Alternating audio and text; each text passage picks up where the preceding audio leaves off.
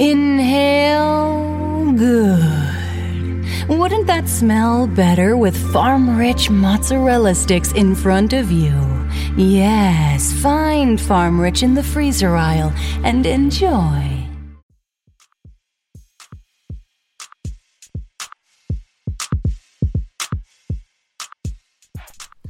All right, you're back in the DFSR. It's an NBA podcast. It's Friday.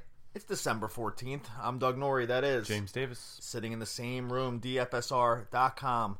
DFSR.com/deals gets you, the podcast listener, started on our premium product. That's optimal lineups for NBA, NFL, premium chat, premium content, all covered under one subscription package.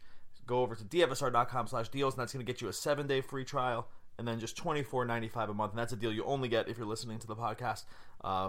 Take the savings, run with it, go over to the chat room, ask people how it's going for them. You'll be with us for the long haul. DFSR.com/deals will get you started.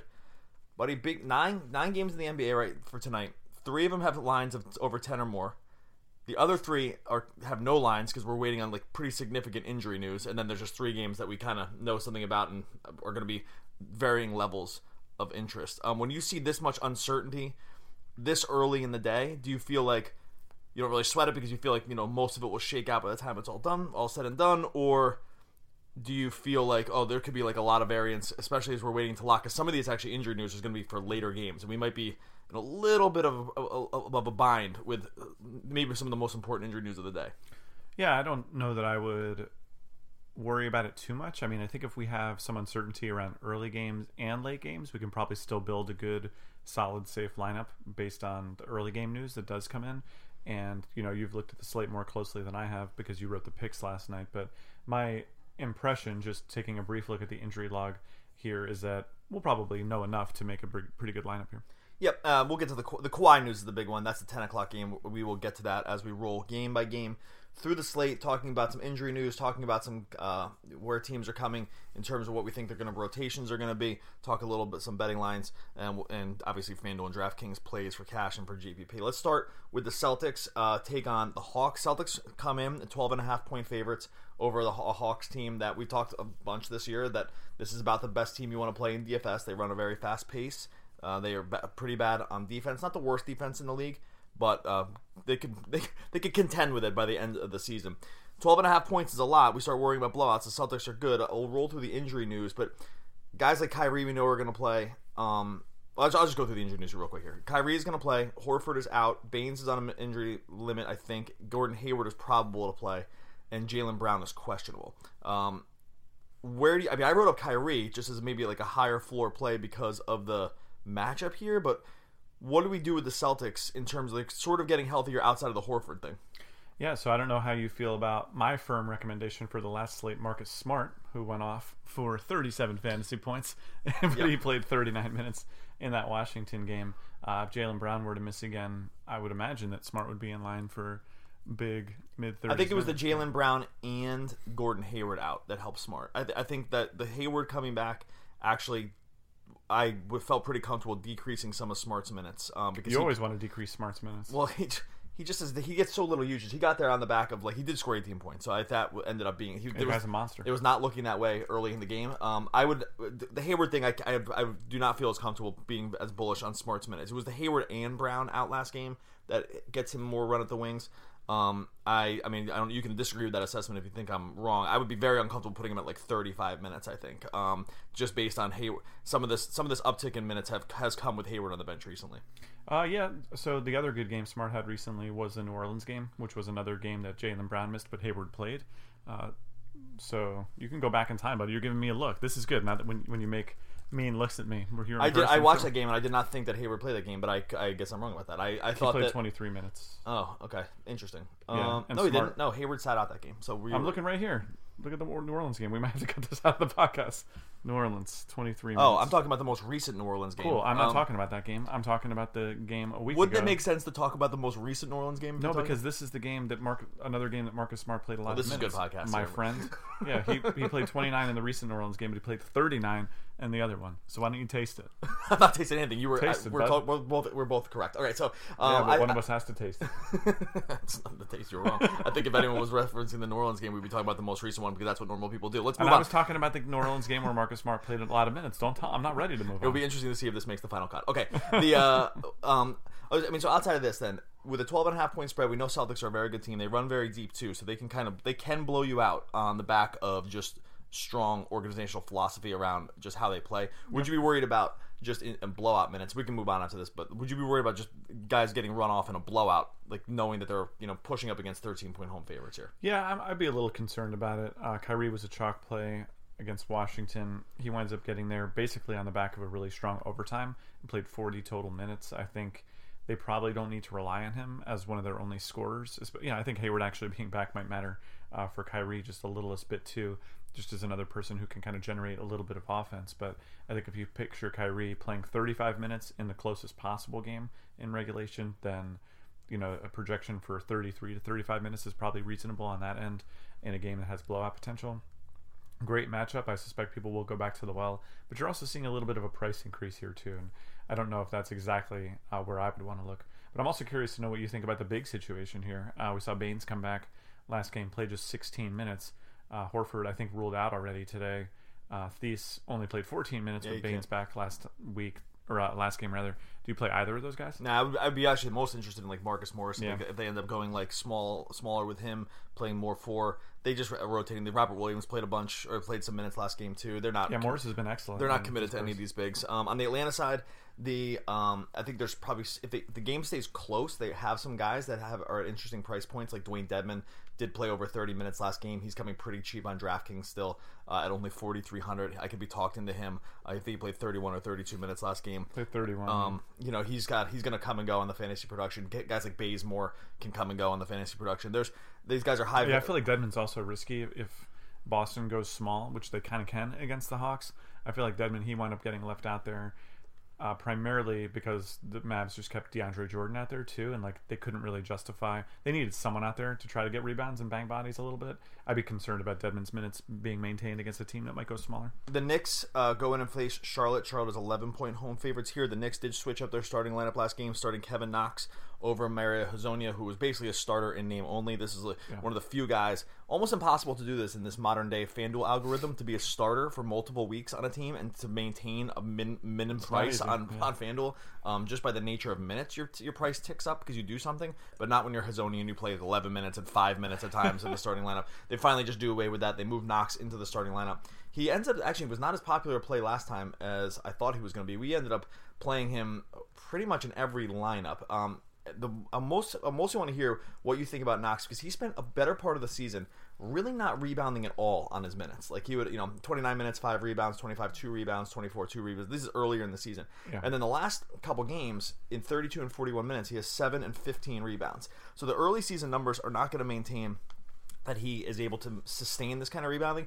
And I'm just wondering if you think like a role switch like this, like at what point would we want to possibly make a manual adjustment on the rebounds? Because if there's a new role, and it sure looks like he can rebound in this new role, do we trust it, or these could be just like outlier performances? I think it's PEDs. That's what I was thinking when I saw the rebounds coming.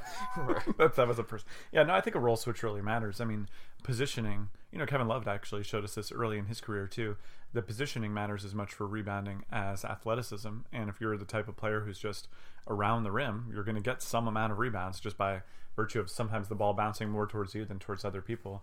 Knox has the size to rebound more than 4 rebounds a game, so I think we definitely want to tick up the per game rebounding to be more in line with what he's done since being positioned this way. So yeah, I would be comfortable. Like the last 2 games, I don't think the 15 against Charlotte in 41 minutes is probably outlier status, but the 7 rebounds and 32 against Cleveland seems totally doable. And obviously the big concern we always have with the Knicks is what they're going to do with the rotations. Guys like Moutier, specifically Cantor, Vonleh, these guys, if they and at times can play 30 to 34 minutes. I know you threw your hands up in frustration looking at the Vonleh game log. Believe me, I did the same thing last night. And some of those games were close, by the way. Ridiculous. So we've seen.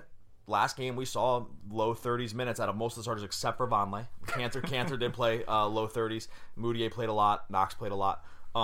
this game rates to, at least from Vegas' standpoint, rates to be a blowout. How bullish do we want to be in these minutes? Because if we take guys like Cantor to 30 minutes, Moutier to 33 minutes, they just cut Ron Baker. I don't know if that doesn't really matter, but if we take these guys we take these guys to like above median minutes, these guys will all kind of start coming into cash games. I don't know if you feel comfortable doing that. Yeah, I wouldn't trust Cantor, I don't think, just because I feel like bigs wind up getting the axe in blowouts more often than guys who can potentially score from three. Also, Cantor is just basically kind of fairly priced on his current production.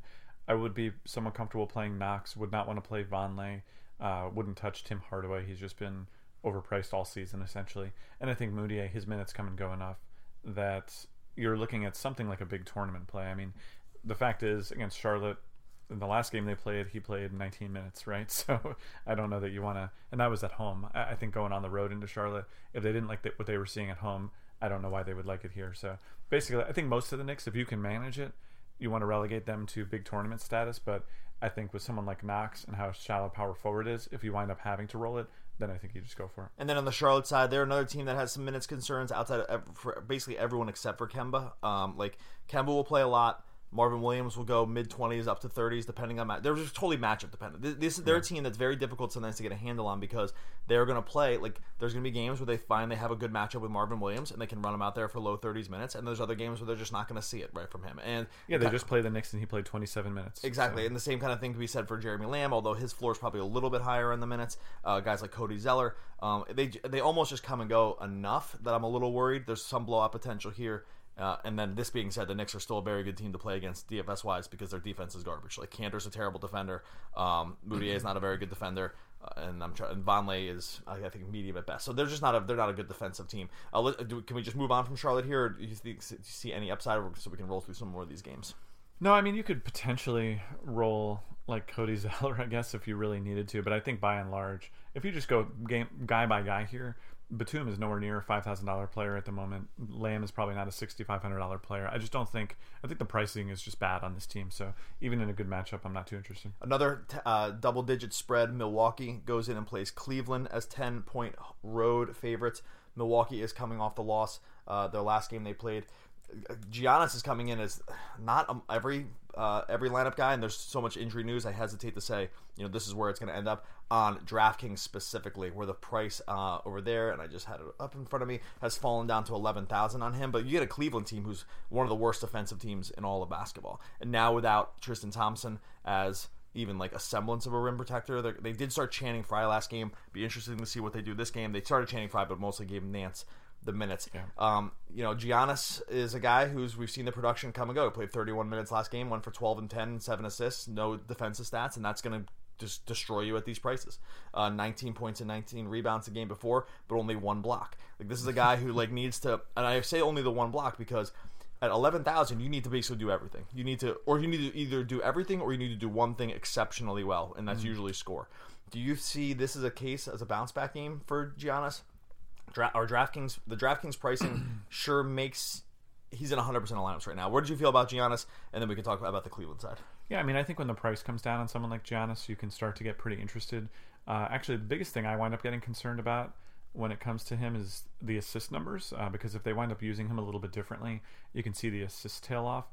I think that the other production, the points and the rebounds, should be relatively steady. I'm not at all concerned after seeing 4 games where he goes 15, 22, 19, and 12. Unless the neck thing is bothering him more than we suspect, which I would guess it wouldn't be, given that he banged out 15 and 19 rebounds into those games. I think the scoring comes back up to where we've seen it over the course of the whole season. I wouldn't be concerned at all that Cleveland is somehow going to have the silver bullet to stop him from getting into the lane and just creating chaos. So I think Giannis is due for a little bit of a bounce back here. Another guy from this game that I'm curious to know your thoughts on is just Larry Nance. I know you pointed to him, but he was an 84% start, even off the bench. Granted, we got the Fry news somewhat late. His price has jumped by $1,200 on FanDuel, but he paid it last game. He's paid this price for, if you squint a little bit, for 3 games in a row. And last game he did it. He scored 44 fantasy points with 3 points from the field. I don't know if I've seen anyone score that many fantasy points. You could probably do a fancy database query on it, but 44 fantasy points with 3 points from the field. What do you think about Nance tonight at an upticked $7,000 price tag? We'll pause the podcast at the end. I'll do a query on it so I can throw the stat in at the end. I can write that pretty quick. So okay. So my thoughts on Nance are: I think the plan is that they wanted to just keep him just a little bit with the second unit like they had done before, and possibly in that game against New York, maybe if there was foul trouble to be had against Canner, it was just going to be on Fry's way, and that was going to be the plan, right? I think that I don't think the plan was to play at any point to play Fry a lot of minutes. I think obviously Nance playing 33 signals that you cannot trust the 3 blocks and 3 steals. That's how you get this many fantasy points by not scoring. So you can't just pencil anybody in for 6 defensive stats in a given game. But I think I would feel comfortable going low 30s minutes with him. He's a versatile enough defender that you can switch him onto Giannis and not worry about getting totally destroyed, especially and the way that the Milwaukee's been playing Brook Lopez has been to play him basically as a perimeter 5. So he's not a guy they're not going to get down and dirty and bang Brook Lopez into Larry Nance. It's just not how the Bucks are playing right now. So I would actually feel comfortable if they could stay close, being aggressive on his minutes, and knowing that you can get buzzed very hard if the defensive stats do not come in here for him. So that's kind of where I land on Nance. Just Milwaukee's not a team you need to go big against. That's just not how they play. You actually want to have as many versatile defenders as possible. The rest of these Cleveland guys, like Jordan Clarkson's minutes come and go. Alex Burks minutes and usage come and go. They played Dellavedova minutes. There's nothing else I really like on this team. They have too many guards at this point. Dellavedova arriving kind of has killed Sexton's value too. He was kind of an interesting off-brand value play for a little while there, but I think the price is probably a little bit too high if Delly is even going to chew up 15, 20 minutes a game. So he's got some history there. Played in 15 and 21 and did some scoring too, so he was effective in those first 2 games with them. I think he kills a decent amount of that value. Washington goes in and plays Brooklyn. 1.5 point favorites over the Wizards. The Wizards are in the old. Something's got to shift and go, I think, probably from this team. I actually cannot believe the coach hasn't been fired yet. Just the way that the season has gone so far, basically because they've been, I would say, relatively healthy this season, all things considered. They have lost their last 3 games to Boston, Indiana, and they had a loss to Cleveland in there after winning 3 games in a row. Again, I'm shocked that Brooks is still around as the coach, but they're 1.5 point underdogs here to the Nets. And the injury news that's most important for us here is Otto Porter. Otto Porter sat last game. Jeff Green got the start at small forward, just destroyed value, played 40 minutes, something like that. But we just don't have the Porter news. Run me through your thoughts on the Wall, Beal, and then I guess the rest of the Wizard guys, and then we get. There's nothing to talk about with Brooklyn. They don't play any other guys enough minutes, so I'm not from a cash game perspective. I'm not interested in Brooklyn. But what are your thoughts here on what's kind of going on with Washington season? I think they will see this as a pride game, and they'll continue to run their good players out for as much as they can. Wall played 40 minutes against Boston. Granted, that game went to overtime, but 35 minutes in regulation, that sounds about right to me here. I think Beal, and I think Wall still priced at a point where you could play him in a really good matchup here and kind of get there. Beal, I'm a little bit more concerned about him, frankly. The minutes, they can get really high. The ceiling on Beal's minutes is extremely high, actually. But we've also seen plenty of times where he can play that ceiling of minutes and score you 30 fantasy points. He's super, super scoring dependent.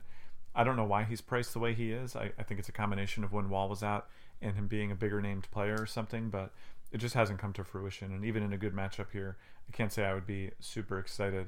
What's your Otto Porter contingency plan if he winds up not playing? Are we going to go back to Jeff Green? I mean, the guy's seen a 33% price increase off of a truly great performance against Boston, where he led the team in minutes. Brooklyn's good at defending wings, so it's not great. But it's 4,800. I would probably still do it if you thought the minutes ceiling was something like 30, or the minute ceiling's 40 minutes. Then you have to play at 4,800. You have to play him. I think that I'd be fine playing him. I don't think the price on DraftKings came up as much. Maybe it did. So I think I'd be fine running Green back out there again, and I wouldn't be overly excited about it. One thing I will say about Washington, and one thing you can sometimes feel pretty good about the minutes wise for Beal, Wall, whoever they start at the wings, the core group, is that when the coach is on the hot seat and the team needs to win, that's how you get 40-minute games consistently out of guys like Beal. Because they're not playing for next year. They're playing for tomorrow and to make it to Christmas Day, or make it to Christmas and still have a job. And like I said with Brooklyn, I'm not all that interested. 7:30 game. Indiana goes in and plays Philly. No line in this game right now because the Jimmy Butler news is going to hang out there. Yep. This is one I'm, with the 7:30 start, my guess is we have this resolved well before, resolved well before game time.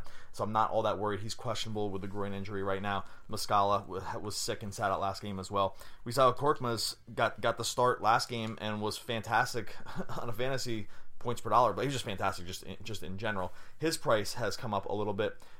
Is it just too early to tell? He's at 4,900 on FanDuel. Is it too early to tell with the Jimmy Butler stuff? Like, do we just need to kind of wait and you jump in the chat closer to lock, and then we'll kind of have this resolved? Because right now it seems it's kind of hard to talk about it, except to say Korkmaz is probably just a play again if Butler's out.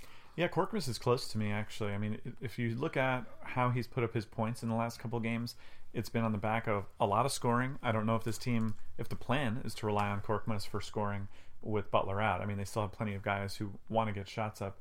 And last game, 3 steals and 6 assists. And I don't know if any of those numbers is sustainable with Butler out. I think 4,900 sounds fair to me. I think he's playable at that. But, we played him at 42 in a better matchup, and he just needed a little bit to go his way to totally go off, by the way. Like, he was really, really good. Only 20% of the field played him. I don't know if we would go back to the well there or not.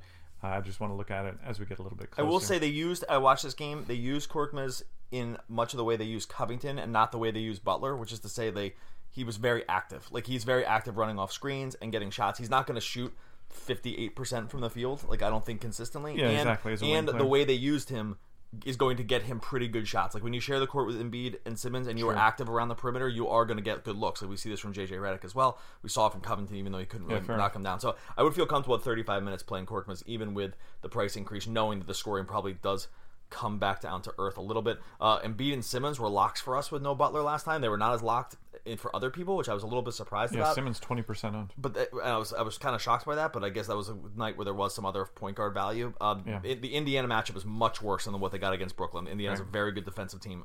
Even with there's the same defensive team basically with or without Oladipo. When Oladipo will play tonight. Actually, Oladipo, it's interesting. I wonder if we see his minutes come back up. He only played 29 minutes in his first game back, and I would guess that those minutes will rebound. I gave him a 10% minute increase on the game-to-game. I could be wrong about that. He could easily play 35. That sounds right. And that would be...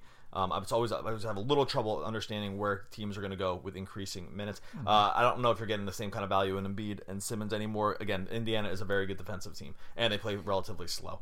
All right, speaking of slow, Miami goes in and plays Memphis in a game that has no over-under right now. I'm actually not exactly sure why. Goran Dragic has already been ruled out for this game. Conley was probable. Yeah, Conley was probable, and Hassan Whiteside, who was out for the team because of the birth of a child, is actually probable to play tonight. So he's back traveling with the team. I don't know if it's just this matchup on a 9-game slate, if this is really where we want to be, especially with guys mostly coming back. I mean, Tyler Johnson should draw the start for Dragic. Didn't play a ton last game, but it was a blowout. Would Tyler Johnson rate to be a play here even with Dragic out, knowing this matchup is almost as bad as you get from the DFS perspective? Yeah, I mean, when you see these two teams going against each other, your gut tells you that you just want to skip it altogether. Yep. Tyler Johnson, I mean, maybe on the bare minimum price, I would be a little bit more interested, but the Heat have a decent number of options in terms of bringing the ball up the court. In the past, I mean, and I think they just think poorly of Tyler Johnson. That's just my gut from following this team somewhat closely over the years.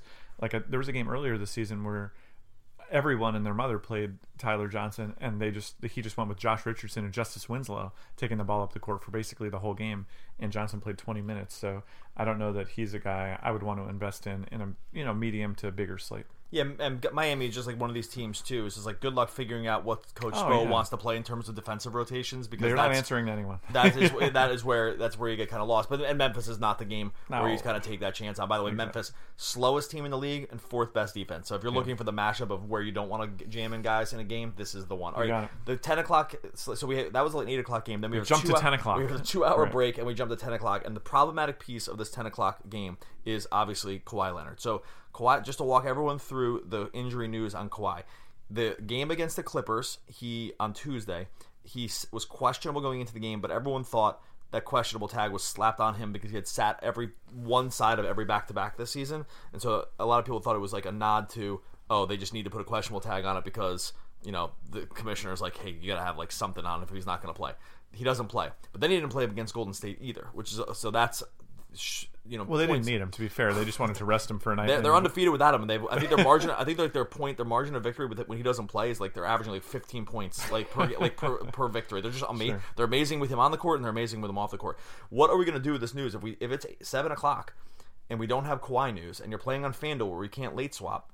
Because the problem is, if he doesn't play, the guys in his stead become like the best plays, like Van Vliet, Siakam, Ibaka. This game should stay close. I mean, Lowry to some degree kind of jumped back in last game. What do we do with this if the Kawhi news is still hanging out? This is like this kind of makes or breaks the slate here. It really does. I think if we simply do not have the news, I think you can't assume that he will miss again, and I think you can't assume that he'll come back and play. That's what I wanted to say. Yeah. And that's going to really ding down guys like, Siakam is showing up in our system right now. It's going to ding down all these guys who see usage bumps when he's out. Danny Green in particular, I think you see Danny Green wind up being out there for similar numbers of minutes, but he just winds up getting a lot of the same opportunities in the offense that Kawhi gets, and so he just moves down the totem pole and is already priced at a point where you have to think about it a little bit, even when Kawhi's out. So, yeah, Portland, basically a league average matchup. I don't think you need to stretch it and try to jam Toronto guys in here just because they're like, I don't know, like when we think about situations like this, I would like to be in the position where, we talk about this with punt plays too. I'd like to be in the position where a guy was like already like sort of an okay play, but Kawhi being out would make them a great play. We don't have that here. We have guys whose prices have come up on the basis of good performances when Kawhi has been out, and we're just inviting extra risk into our lives, basically.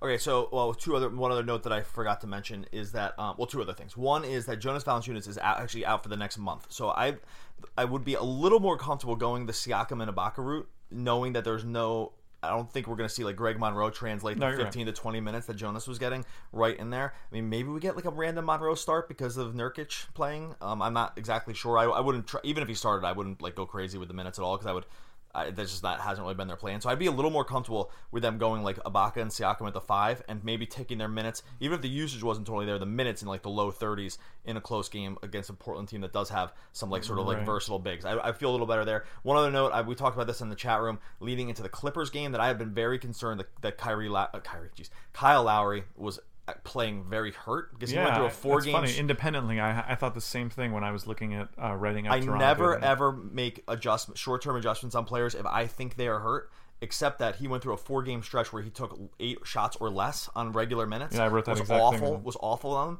and then did an 0 for 5 performance, and I was like, I'm very concerned that he hurt. And then he responds to that with his last 2 games. He shot 17 for 31 from the field, 6 for 15 from 3. Was just awesome. So with Leonard out, right? Well, with Leonard out, but the thing was, one of these games had Leonard out as well. Like he was just like he was not shooting. Even with Leonard in, he was earlier games. Yeah, he was shooting like he was shooting 12 to 14 times a game basically. And with 40 to 50% field goal percentage, and he just had bottomed out after he sat out because of a back injury. So it was the back injury, comes back, can't shoot at all, and I was like, this is actually the sign of someone being hurt. That was not the case, so I'm kind of walking that one back. What about Portland? Toronto, with or without Kyrie, Toronto is awesome. Like I just don't. Portland is one of these teams that just has no players. When you just even like casual DFS players don't play Portland guys for the most part, because even if you just divide their fantasy points into their price, the math doesn't work. You just can't play these guys. You basically need Blazers on a short slate or with CJ or something. You need someone injured. Like you basically need someone injured or on a very short slate. Okay, 10 o'clock game. OKC goes in and plays Denver.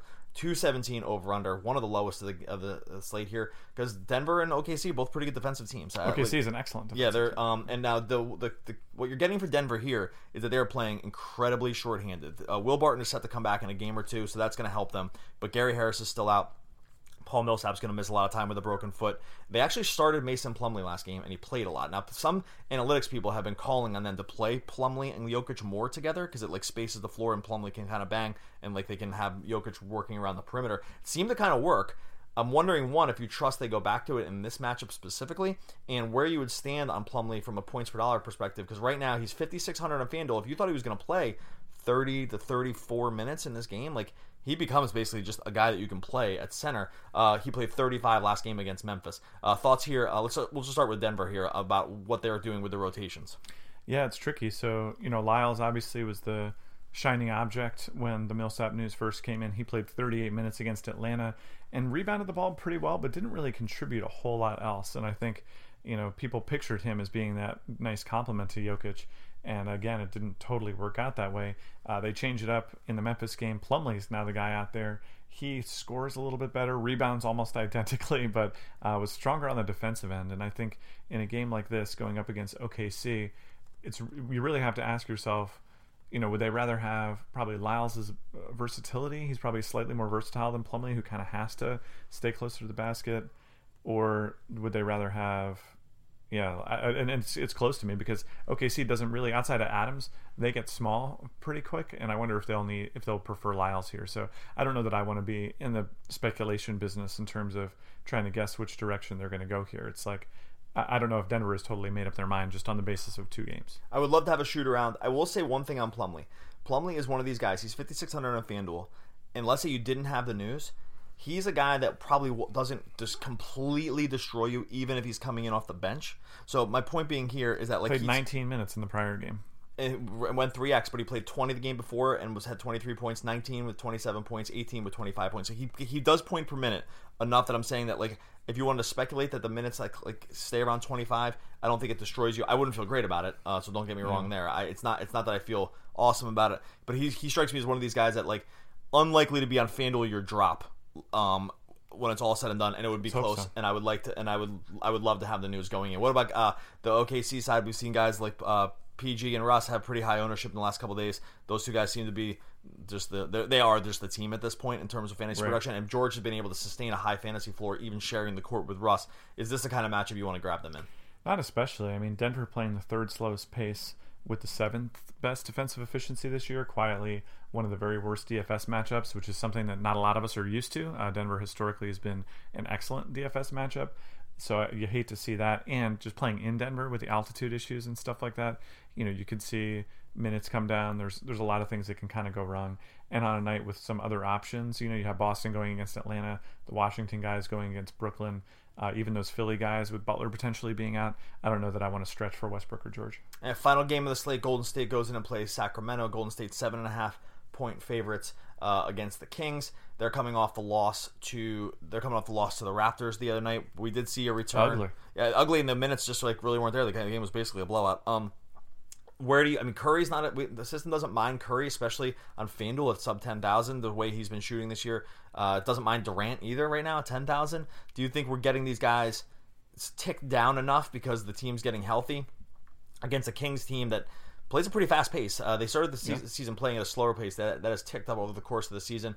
Very high total for this game, especially on the Golden State side.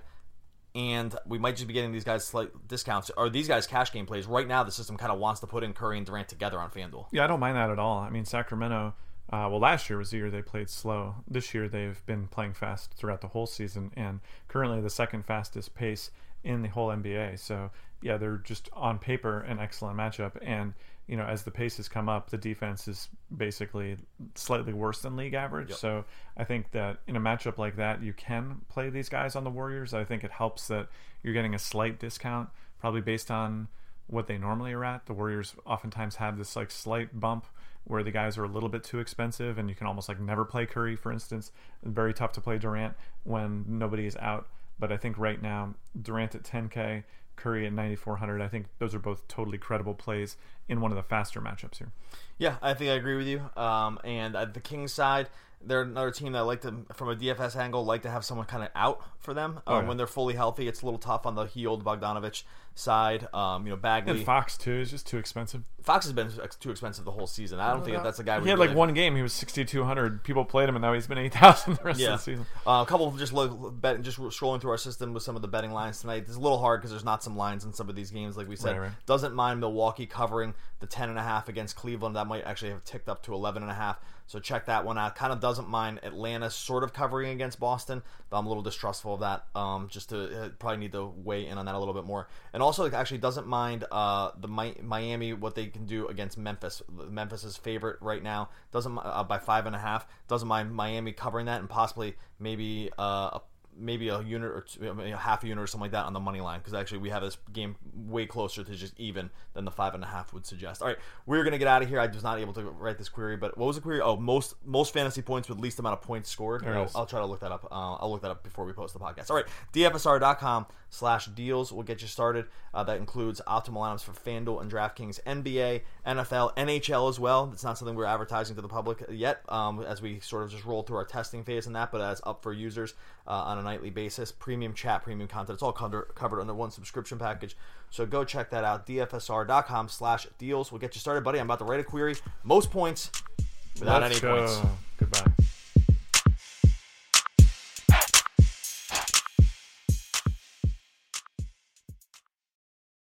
Hi, I'm Jay Farner, CEO of Quicken Loans. 30% of Americans who are planning home improvements of $5,000 or more will pay for those renovations with a high-interest credit card. That may not be a great idea. A better idea may be to take cash out of your home with a Quicken Loans 30-year fixed-rate mortgage. The rate today on our 30-year fixed-rate mortgage is 3.99%, APR 4.08%. Call us today at 800-QUICKEN or go to rocketmortgage.com. Rate subject to change. Pay 1.25% fee to receive this discounted rate. Call for cost information and conditions. Equal housing lender. License in all 50 states. NMLS number 3030.